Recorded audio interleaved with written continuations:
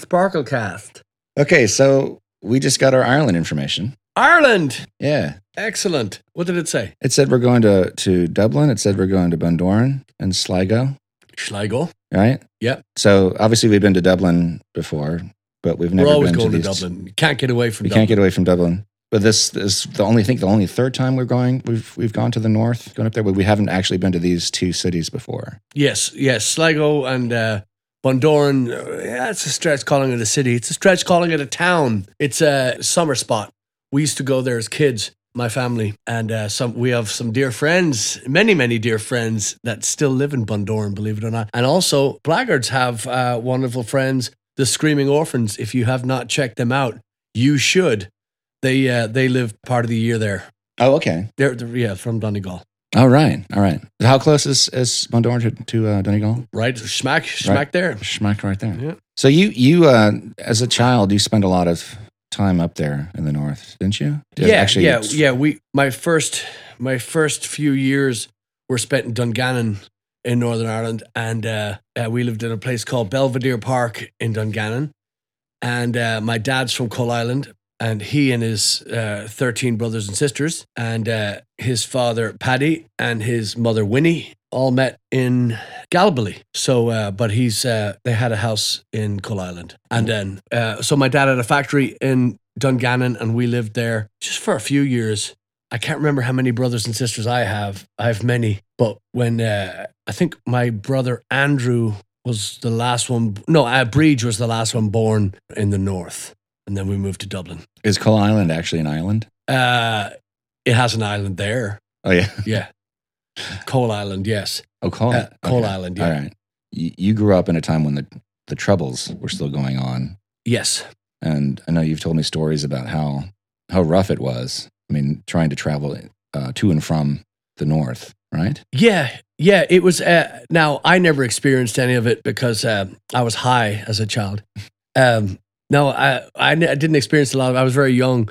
My father will tell us stories of how the British Army there was checkpoints, and which incidentally, with Brexit happening in March, a few weeks from now, there's talk of these hard borders going back up, separating the Republic from the North.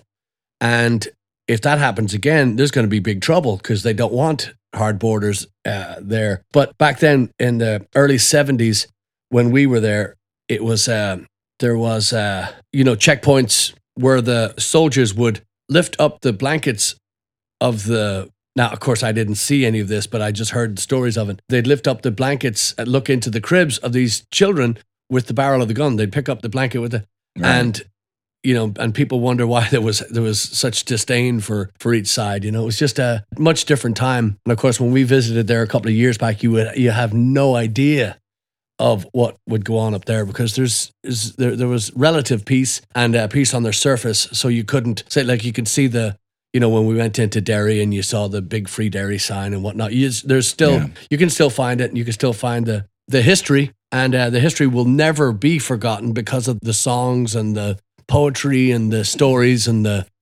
like we sing a few of the songs that would be called rebel songs, and some people might frown upon it, and other people, like myself, I don't see it as a rubbing anything in anybody's face. It was just an actual part of the Irish history. Yeah. So, and I'm not well steeped in the Irish history by a long shot. However, being in Dungannon at that time, like I say, I was very, very young, very, very high, and very, very hidden from it, sheltered from it. And a fun fact, our house in Dungannon was a semi-detached house, and our next door neighbor was, and he was a target anyway by the IRA, and they blew up his house, which blew a hole into our, oh my God. Our sitting room. Do you remember that as a child? I don't remember. I slept through it. Yeah. Like I said, I'm very, very, very, very drunk at the time. No, the target, the gentleman that was supposed to be killed, he was actually away, and my mother had talked the neighbor into coming over to our house that night. I hope I'm getting this story right, but she had brought the lady over to watch TV or something, and anyway, so she wasn't. I think that's why that woman was still alive. So nobody was injured. So nobody was injured at all. Was anybody else, touched by the troubles? Oh in that God, way? yeah. Oh, everybody. Nobody was spared. Everybody has lost somebody. Everybody has somebody affected. Somebody had. One of the funniest things you're going to see today is over here in the States, and you'll hear stories of, oh yeah, my father and my yeah, those stories they definitely get coded in. They're just highly exaggerated, and a lot of the people that will tell you that they were there and they were involved in it were absolutely not, because it is that kind of Fight Club thing. You just, right. If you're talking about it, you were not, involved. If you're saying you were involved, you definitely were not. So that's a side note, because I get that just about everywhere I go. It's as common as the Irish accent that I've been trying to fake for 100 years. But yes, everybody was affected. My father's factory, his clothes factory, was either burned down or bombed, one of the two. That's when we loaded up the truck and moved to Beverly or Dublin. That was, and I again, the years, I don't know what year it was, but I know it was early 70s. Yeah. Do you remember, obviously, when the ceasefire was finally signed? I'm trying to remember what year that was, in the late 90s. Yeah, Clinton did. Right. Yeah, I don't, and of course I was over here, so Right. I'd know, I'd heard dribs and drabs about it. A lot of people that I had spoken with I just don't think had a lot of faith in it. That's what I was wondering, is like, yeah. what did people think of it at the Yeah. time? Like, is this for real? Or, Yeah. but it's more or less held. Yeah. There's been a few incidents, I know. Yeah, of since course, then, yeah. But yeah, obviously we've been to the North twice now as a band, and it's totally different from the stories that you've told me. I mean, obviously there's no more border, really. I mean, there is a border, but you don't. Yeah. You can't see it, really. You just Yeah. drive through it, which is pretty remarkable after so many decades of civil war. Yeah. There, for that to be finally a thing of the past. Yep. Yeah. So my earliest memories of Dublin are really my childhood began in Dublin. I have very little. I remember Belvedere Park, and I remember, of course, my cousins and family and friends that we had up there. Some of them, but not. Like I said, my childhood essentially started when I lived in Dublin. We lived in a place called Cornell's Court, just south of Dublin. Then we moved from Cornell's Court to, we went to Wyattville Park first, which was very close to Ballybrack, and then we went to Cornell's Court, and then we went to Killiney. Killiney was the last place I lived in Dublin. But yeah, very, very, very fond memories of Ireland, and very still, some of my dearest friends, and obviously my family is still there. So. How frequently did you go into town? Not till later, till drinking age, which was about 7, maybe 8. I went to a place called Willow Park for school, and when it was a nice, relaxed, all boys, priest-run school, I found out later that if I decided to just stay on the train coming from Killiney, I didn't have to get off at Booterstown and go to school. I could stay on the bus and go into town and just walk around. So I, as early as about 8 or 9 years old, 10 years old maybe, walking around the streets of Dublin and just, wow. And then you go into school later on that day if you felt like it or not. And they where were you? I had to go to the doctor. Okay, off you go. So it was, but Dublin became a social spot for us when we got a little bit older, when we 15, 16, 17, Dunleary and the city centre were our hangouts. Yeah. Dunleary was close to my school in Sallynoggin, a Holy Child. And we went to, we'd go to Dunleary. Dunleary was kind of a happening spot. The Boomtown Rats had been and gone by the time we hit Dunleary, but they were, I think Bob Geldof was from around there. And then, of course, the city centre was, and still is, it's still, it's just it's a magnificent place.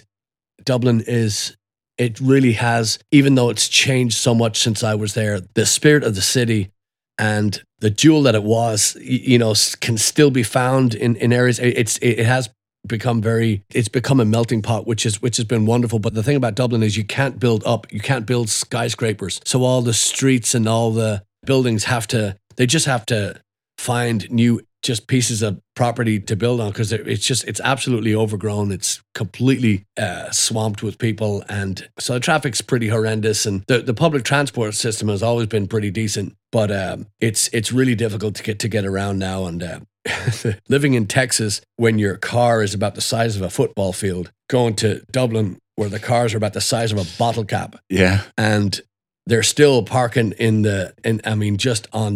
just in spaces you wouldn't imagine a bicycle could fit. They're putting cars in it, and so it's very overcrowded, and it's very like I say, it's become very modern, but the charm of the city is still there, and the people. Of course, I'm biased, but the people are just as funny and friendly as you're gonna meet anywhere in the world.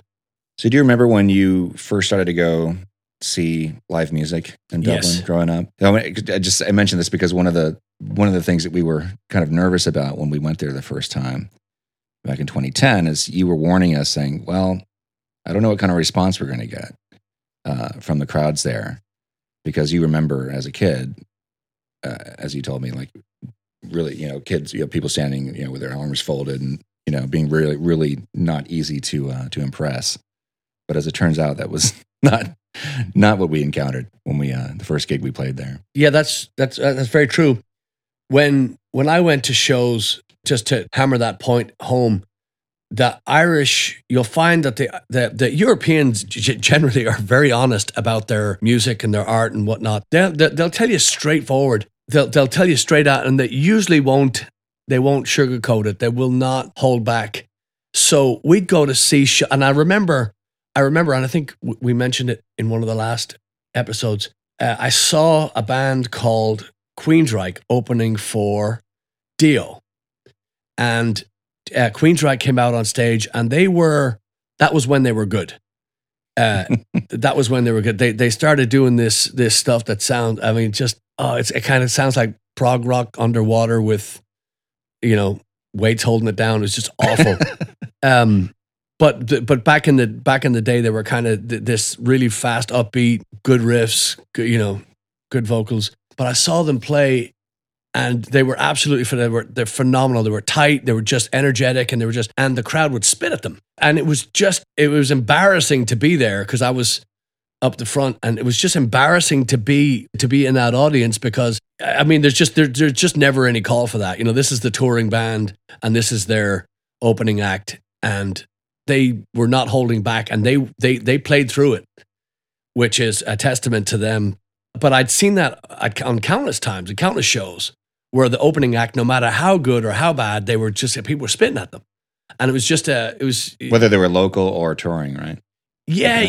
A lot of the local bands, and I can't remember. I remember one, and the name just came to me, and it's a local band called Winter's Rain, REIGN, and we used to go see them at the Bagot Inn in Dublin, just a place about the size of an ashtray, and they were brilliant. They were a great local band, and I remember their drummer kind of looked like Iron Maiden's original drummer, Clive Burr, and he had the double bass drum kit, and we just couldn't believe this guy was playing a double kit, because we were seeing one, and we seen them in Kerrang in the magazines. We just never seen one up front, up close, and they were playing well. But when they would open for somebody, you kind of give them the nod. The local bands might get a pass. But and then another time, and so if it was a co-headliner like an Anthrax and Metallica or something like that, they'd kind of get a pass because they were kind of on the same level. So they were. But yeah, it's just strange to me that anybody would have not given them a chance. And I will say too, now Queensryche did have shiny clothes on, maybe leather and a little bit of spandex or Right. something. Maybe that was it. But still, Maybe we should try dressing up like that and see. Just to experiment. I do it all the time. Yeah, so the very first gig we played there, which was back in 2010, was at Fibber McGee's on Parnell Street. Yeah, Parnell Street, yep. And we had this in the back of our minds, these stories, but it was the complete opposite of what we were expecting. Not only did the crowd really enjoy it, but they were hugging us as we got off the stage. All these college-age kids were just having a ball. It was so great. Yeah, that was not expected at all. I mean, and again, you want to forewarn anybody that might be, especially, your bandmates that are going over there. And I had no idea. I'd never seen anything like this. And again, I would never put Blackguards beside Thin Lizzy or Horselips or any, but we were playing a lot of Irish infused rock songs.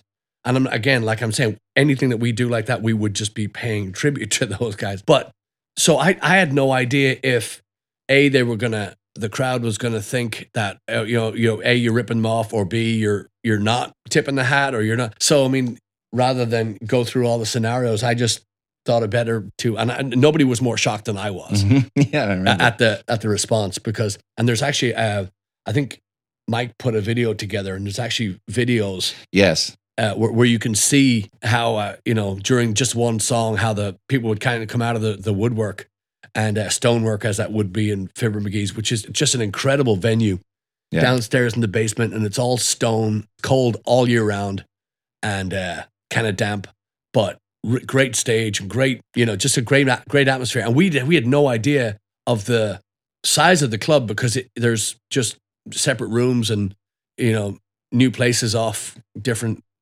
corridors and whatnot. So as we started playing and you think that you see everybody in the room, you don't. Yeah. And then as the songs would form and we get into the songs, you kind of pick up speed a little bit. These kids just came out of the wood, right? Just like the walls grew these people and spat them out. It was brilliant. Yeah, it was really cool.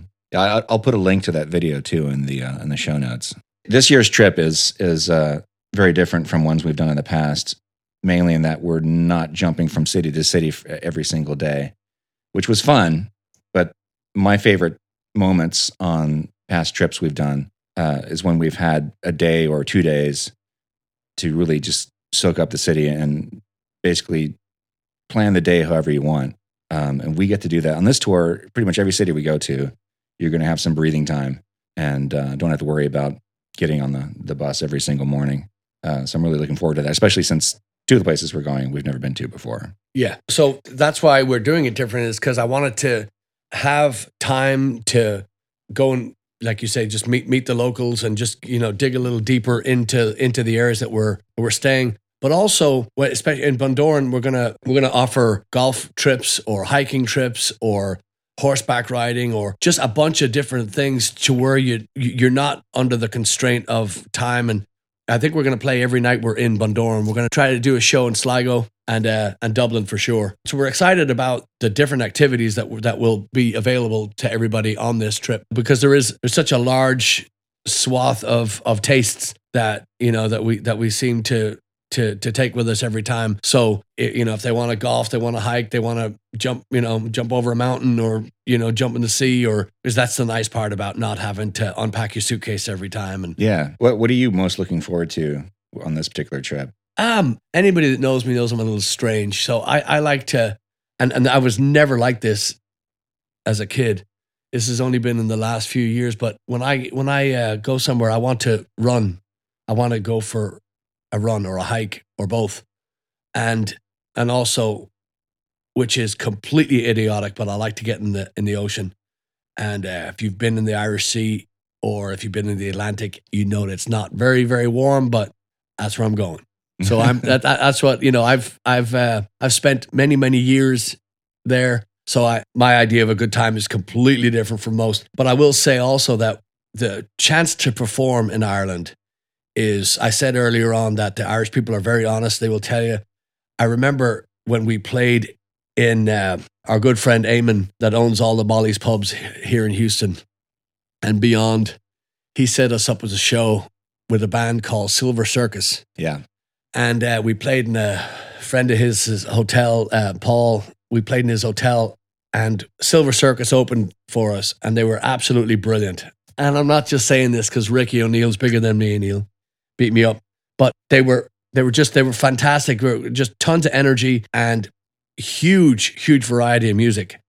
And they brought all the gear. They brought lights. You would have thought that we were playing at Wembley or something. They brought everything. Well, we went on after them and we had great fun. But I remember this old guy standing by the speaker and they didn't bring one or two speakers. They brought a massive PA. There was a small room in a small hotel and they brought enough gear for the aforementioned Wembley.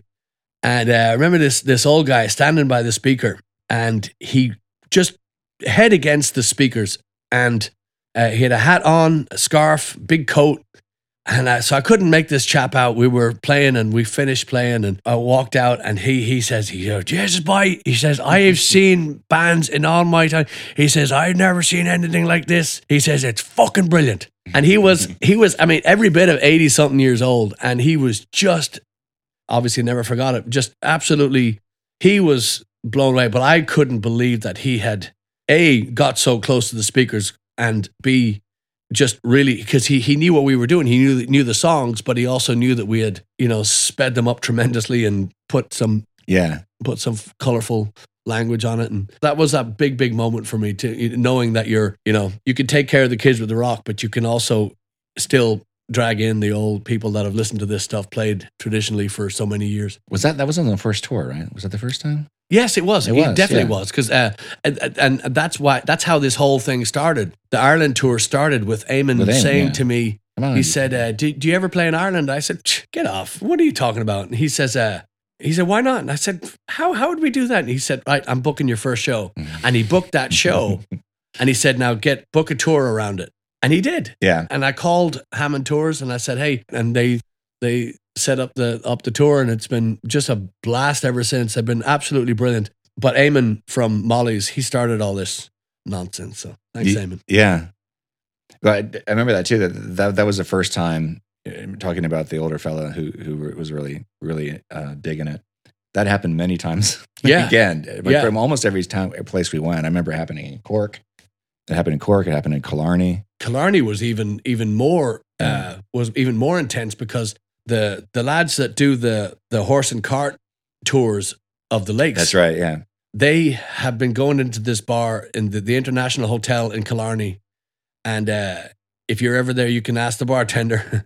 We played there, and we played there, and I think it was about 3 or 4 songs in, and the lads had their back to us all night. They'd been kind of looking over their shoulders, and they looked confused. But after about 3 or 4 songs, they started dancing, and they didn't stop. And I remember that night vividly, because the snow came down, and it was warm when we arrived there, and it started snowing. Maybe we were a little bit loud, but we started snowing, and there was a big ruckus in the town anyway, because of the snow and whatnot, and kind of came out of nowhere.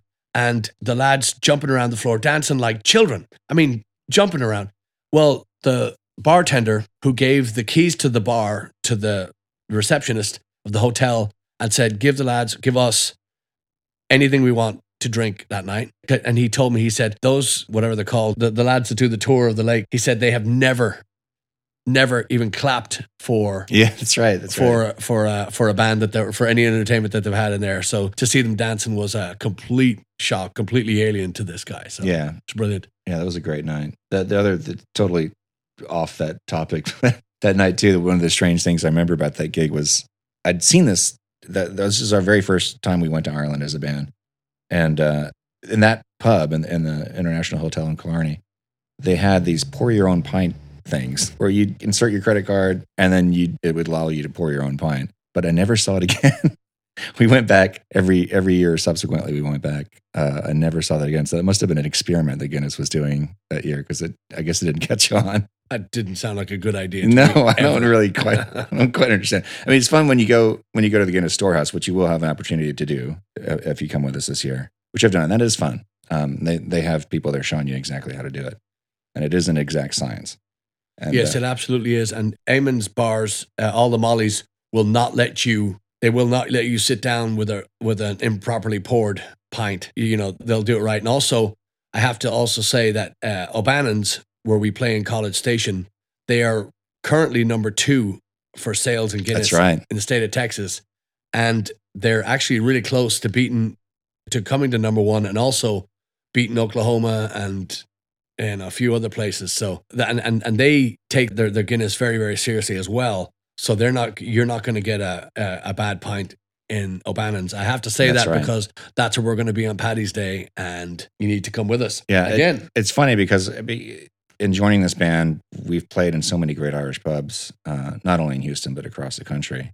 By the time we finally went to Ireland, people telling me for years, never going to have a pint of Guinness until you get to Ireland. So I finally did, and I was like, it tastes like it's supposed to taste. But I realized I've been spoiled because I've been to so many pubs where they actually know what they're doing here. Rerun Vegas as well. Yes, Rerun. Yeah, the list is endless, really. But the list is also endless for places who don't know, unfortunately. Yeah, but when you will tell. When you walk up to the bar and they straight pour it, they hand it to you, and it looks like your glass is trying to take off. Yeah, like a rocket. That's you send that back. Yeah, if you don't have a taste for Guinness yet, and you develop one in Ireland, I got news for you. You're in trouble. Yeah, because you only want to go to the best pubs in the States after that, which is we can tell you where to go. Yeah, you can do the 1-900 call Smalls, right? And find out. But yeah, I remember going there. I was like, well, this didn't. I was expecting to have my mind blown, and I was like, this is really good, but it doesn't blow my mind. And then I forget where it was. We came back to the States right after that tour, and I can't remember where it was, but I remember having my first Guinness back home. I'm like, oh, I like sort of figured it out in reverse. Like, now I get it. Okay, this is what it's like when it's not. That's what you get when you go get a Guinness at Hooters, Chad. Right, yeah. So if you go to blackguards.com right now, you can get the information on the tour. There's a flyer there you can download that has all the pricing and itinerary information. And to sign up, you can call Hammond Tours. There's also now, for the first time, you can actually sign up for these tours online. And also, check us out on Paddy's Day. We're going to be in Corpus on the Saturday. Actually, Moe's Vintage Park on the Friday. Corpus, we're doing a festival outside at Cassidy's Pub in Corpus Christi on Saturday. And then all day, all night, all you can eat, all you can see, all you can do with us at O'Bannon's. And we're going to be playing from 12 noon till 2 in the morning. No cover charge. Yeah, no cover charge at all. So, and also we got some great new work shirts, which have been on demand for a while, and we have some Paddy's Day shirts, and we have a lot of stuff. Yeah, there'll be a special limited edition T-shirt that was a collaboration with O'Bannon's that'll be available probably only at that show. Yeah, so thanks for tuning in. Cheers, thanks. We'll see you next week.